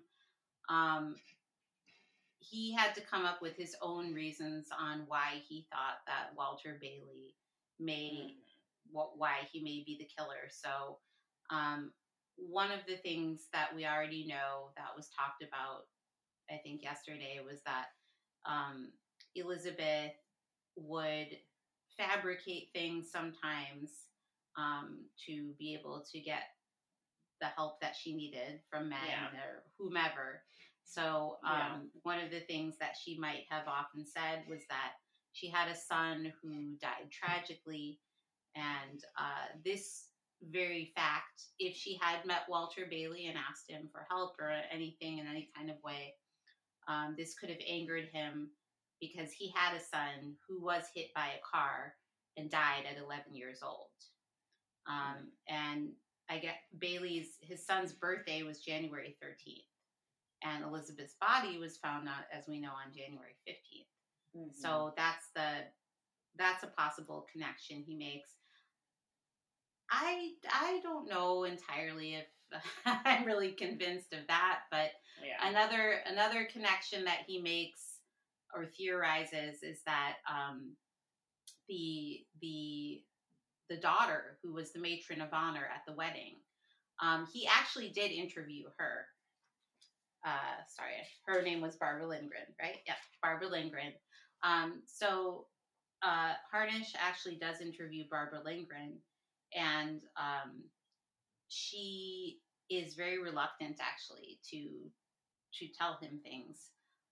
So he finds it very suspicious.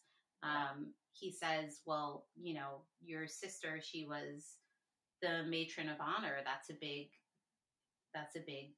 honor at the wedding. They weren't close or anything. Mm-hmm. And he said she really didn't want to talk about how their relationship was.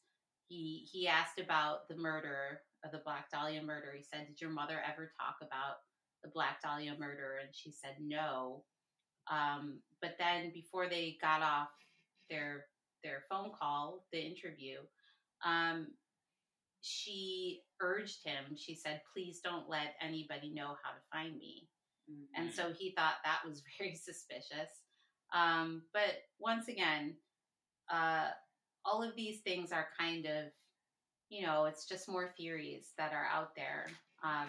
But from what I have found and understood, Steve Hodel, his theory is out there, and it's huge. But then right below it is Larry Harnish. Mm-hmm. And Larry Harnish, like I said, he's still writing his book right now. Mm-hmm. This article, the Crime Reads, and the article, by the way, it's called The Black Dahlia, The Long, Strange History of Los Angeles' Coldest Cold Case. And it was written or published on September 10th, 2020 by Miles Corwin. So it's still, ongoing, obviously. Mm-hmm. It's just, it's another theory that's out there. But he certainly, anything that you read by him, he has very, very strong convictions towards this. So I don't know, but he's not related to the case in any way, not like Steve Hodel is. So yeah, I don't know. I just, I found it interesting. No, I'm very interested. I cannot wait till that book comes out. Yeah. He's still trying to write it. He said he's been over the years. Well, actually, that's something that's very interesting. Because right before Steve Hodel came out with Black Dahlia Avenger in 2003, that's when he was almost going to come out with his book. And then Steve Hodel, that was another reason he kind of eclipsed him. So yeah, now it's what is it, 2021. So yeah, he, in the article, at the end of the article, it said that he hoped to come out with the book by next year. Ooh. So yeah, maybe he's finally getting all of it done, because the way that he was described, it sounds like this is his singular focus in life. So he has like a whole bunch of file cabinets and stuff. He lives in South Pasadena, I think. So we should go visit him if we can. Don't mention Steve Hodell's name, whatever you do. Oh my goodness. He has a strong distaste for Steve Hodell. No, I was gonna get into like more of but it's kind of just honestly Hodell bashing, and I didn't want to bash away. Go down Hodell that bash. road. It's fine. Like, well, no, just all the reasons. He came up with a list actually of reasons that it wasn't George Hodell, and these are all personally, based on his own ideas or theories. But he gave 7 reasons. So he said, number 1, George Hodell was never a prime suspect in the Black Dahlia case. George Hodell was not found guilty of morals charges with regard to Tamar. Yeah. So saying he wasn't, found guilty of that, so he didn't do it. George Hodell was not he was not pals with Man Ray. I'm sorry, this is directly what he said. I don't know why I'm laughing at it. But George Hodell served the poor blacks of Bronzeville. So that was to refute that that he had a clinic that would perform abortions or whatever. George Hodell had no surgical practice in LA. George Hodell had no connection to Elizabeth Short. Hodell didn't kill his secretary. And that was the last reason that he listed. These are just broad. I mean, he gets into the whole points of what he believes, but it's a complete, like, everything that Steve Hodell believes about his father.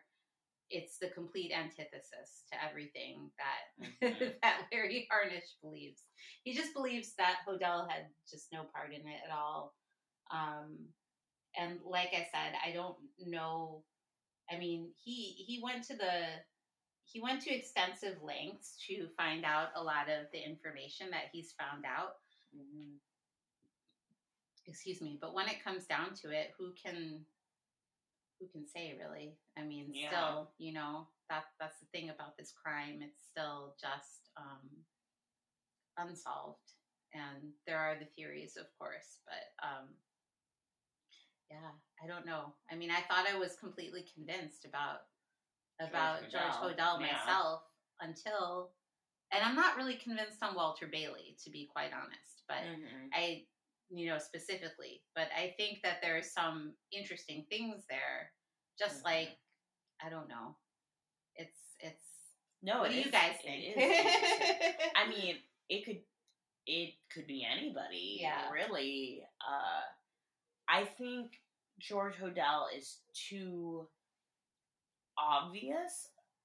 It's almost too on the nose for it to be him, and I would say George Hodell was doing so much other bad, notorious stuff that he didn't have time to murder a person. He was too busy having lavish orgies at his apartment and being a sex offender, for him really to have time to do that. And, like, honestly, from what I've seen, like, he didn't have interest in murdering people. It was more of manipulating people. So I don't know. That's just my theory, but I don't know. Pat, what do you feel? Yeah, and I'm definitely a little biased, mostly just because of reading the book, The Black Dahlia Avengers. Steve conducts it like you would a detective case, and he very much. I think the biggest thing that points to George Hodell is that when he was 17, he created his own publishing company. And one of his first magazines, which he wrote on, was called Fantasia. And it was based on Fantasias Malare is what it was called. But it was basically the author Marquis de Sade who was a sadist, who wrote it was basically a journal of like a madman going into hell or some shit. But basically, he dates it. There's dates on the journal of this supposed journal that, you know, this is all fictional or whatever that he's writing, but this is based on a person or whatever. But on January 15th, he cuts and poses a woman exactly the same way that Elizabeth Short was posed. And the fact that George Hodel was so involved with Marquis de Sade and Man Ray makes it almost impossible that it could be someone else. Yeah. Because of how she was posed. She was not just left there. She was deliberately posed. And when you look at that photo of Man Ray, you know, that he's recreating of the Marquis de Sade article, you know, or writings, it's almost exactly the same. Yeah. So that alone makes me feel like either he did it or him and his abortion ring friends did it. I mean, is there any theory or evidence maybe that Walter Bailey and George Hodel know each other? Well, I mean, running the same circles, even, you know? That could be. Larry Harnish never mentions it, just in what I've found, but you know, it's certainly possible. Obviously, you know, I just feel like there's some. I think that's the thing. I don't know. For me, anyway, what I realized doing this research about Larry Harnish is that there's just a lot of different avenues you could go down. Yeah. You know, just finding out all the suspects alone. I mean, you know, and all of them are not viable. Obviously, most of them are. Yesterday, I was reading off a list of suspects that they had actually seriously considered. And one Orson of them was Welles. Orson Welles. Orson Welles. Yeah. So it's like, it could have been anybody. Yeah, Cary Grant was. Yeah, I mean, and also like LA was so much smaller back then. You know, Yeah. I mean, it wasn't that much smaller, but it was small enough to where you would look to your left and your right and be like, one of you is the killer. Right. Right. No, I mean, I think I was like definitely pretty naive because I obviously hadn't done enough research yet because I was like, I'm not saying, you know, I'm not going with, I still think George Hodel is pretty convincing to me. A lot of the evidence, if you were, but it definitely opened my eyes to, like I said, alternative. I always do like thinking about, even if it's maybe not true, thinking about the alternative. I think it's important to play devil's advocate, you know, and kind of check yourself, and I agree. Because and also finding out, I think the interesting thing too is finding out, you know, kind of a lot of the more bizarre stuff out there, which I'm sure you guys have also found. But I don't know if you know about this author, Janice Knowlton. She was the author of Daddy Was the Black Dahlia Killer. Yeah, she wrote this book in the 70s, I believe it was. But I did hear it, where she thinks that because she saw her because dad, it's of repressed memories. Yeah, exactly. Yeah, she said that. I guess it's something like Janice Knowlton said that she had repressed memories come out because she had like a hysterectomy, and she had all these repressed memories come out that her father killed Elizabeth Short, and it's just all, it's kind of, I mean, I don't want to say wacky off the wall, but it is kind of wacky off the wall, you know? And she actually, Janice Knowlton, unfortunately wound up committing suicide in the 2000s. Oh, but wow. But she had that, and then James Ellroy, we already talked about, who didn't, he had his own involvement. And then, I didn't write it down. What the heck was it called, though? You might know, one of you guys. There was another book called, started with an S. Severed? No, is that it? Yeah, I don't know. I'm sorry. We'll have to look. Well, yeah, there's another one. I mean, there's a lot, as you guys know. Yeah. I mean, and we should definitely touch base on this subject, down the line, in a couple episodes from now, pose other theories, and everything. But this was very interesting. Yeah, I think it is. Yeah.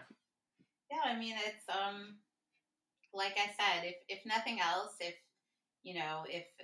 Larry Harnish is just laboring under false pretenses, well, he's certainly working very hard at it, Mm-hmm. He's super passionate. So, like, he goes so far on his website, because he writes a blog, which, to be honest, sorry, Larry, but I don't think the blog has been updated in a while.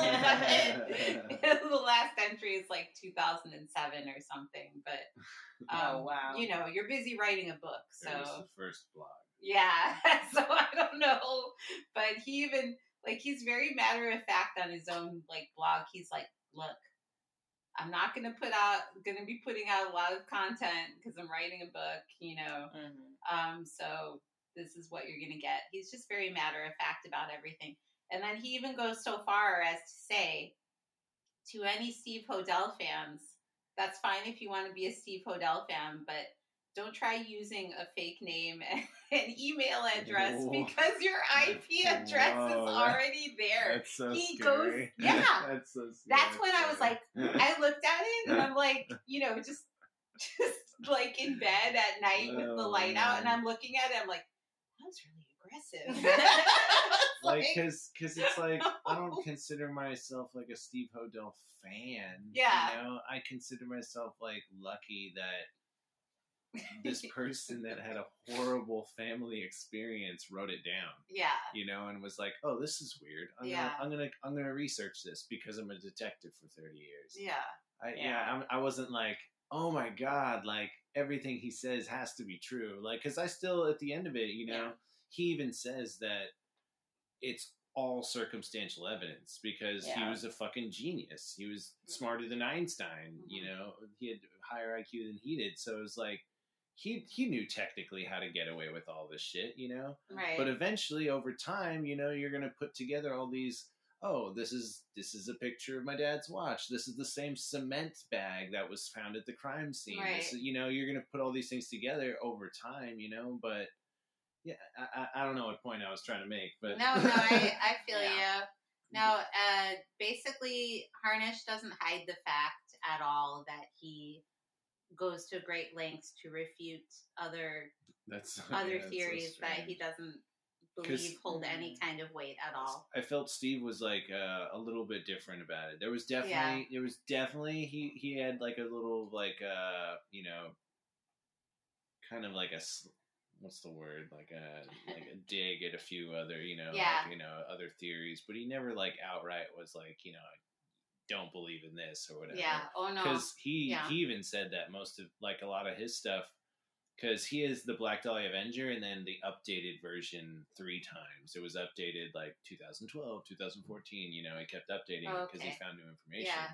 So even he said that like he found out there was this one website that was claiming that the image that was found of the photo in the photo album, the two photos that turns out to be Elizabeth Short, right? Mm-hmm. They analyzed that. Steve did and analyzed it, and he decided that it was Elizabeth Short. And this was it wasn't. I don't think it is, but it wasn't. It's not. Yeah, after the update, said one wasn't. Right? Yeah, no. It turns out none of it wasn't her at all. Oh, God. It was this woman named Magana who was actually performing at the same place Elizabeth was performing. But this was just another woman that Steve Hodel had like an affair with or whatever. Yeah. But so yeah, like even he, he talked about this website claiming, this isn't Elizabeth Short, and he was like, no, it for sure is, and then at the end of the book being like, so I was wrong about this, so it actually is this woman, and he did like a whole chapter on this Madonna or whatever. Yeah. Thank you for joining us for Hollywood's Haunted, the podcast. Please subscribe on Apple Podcasts, Stitcher, iHeartRadio, or wherever you listen.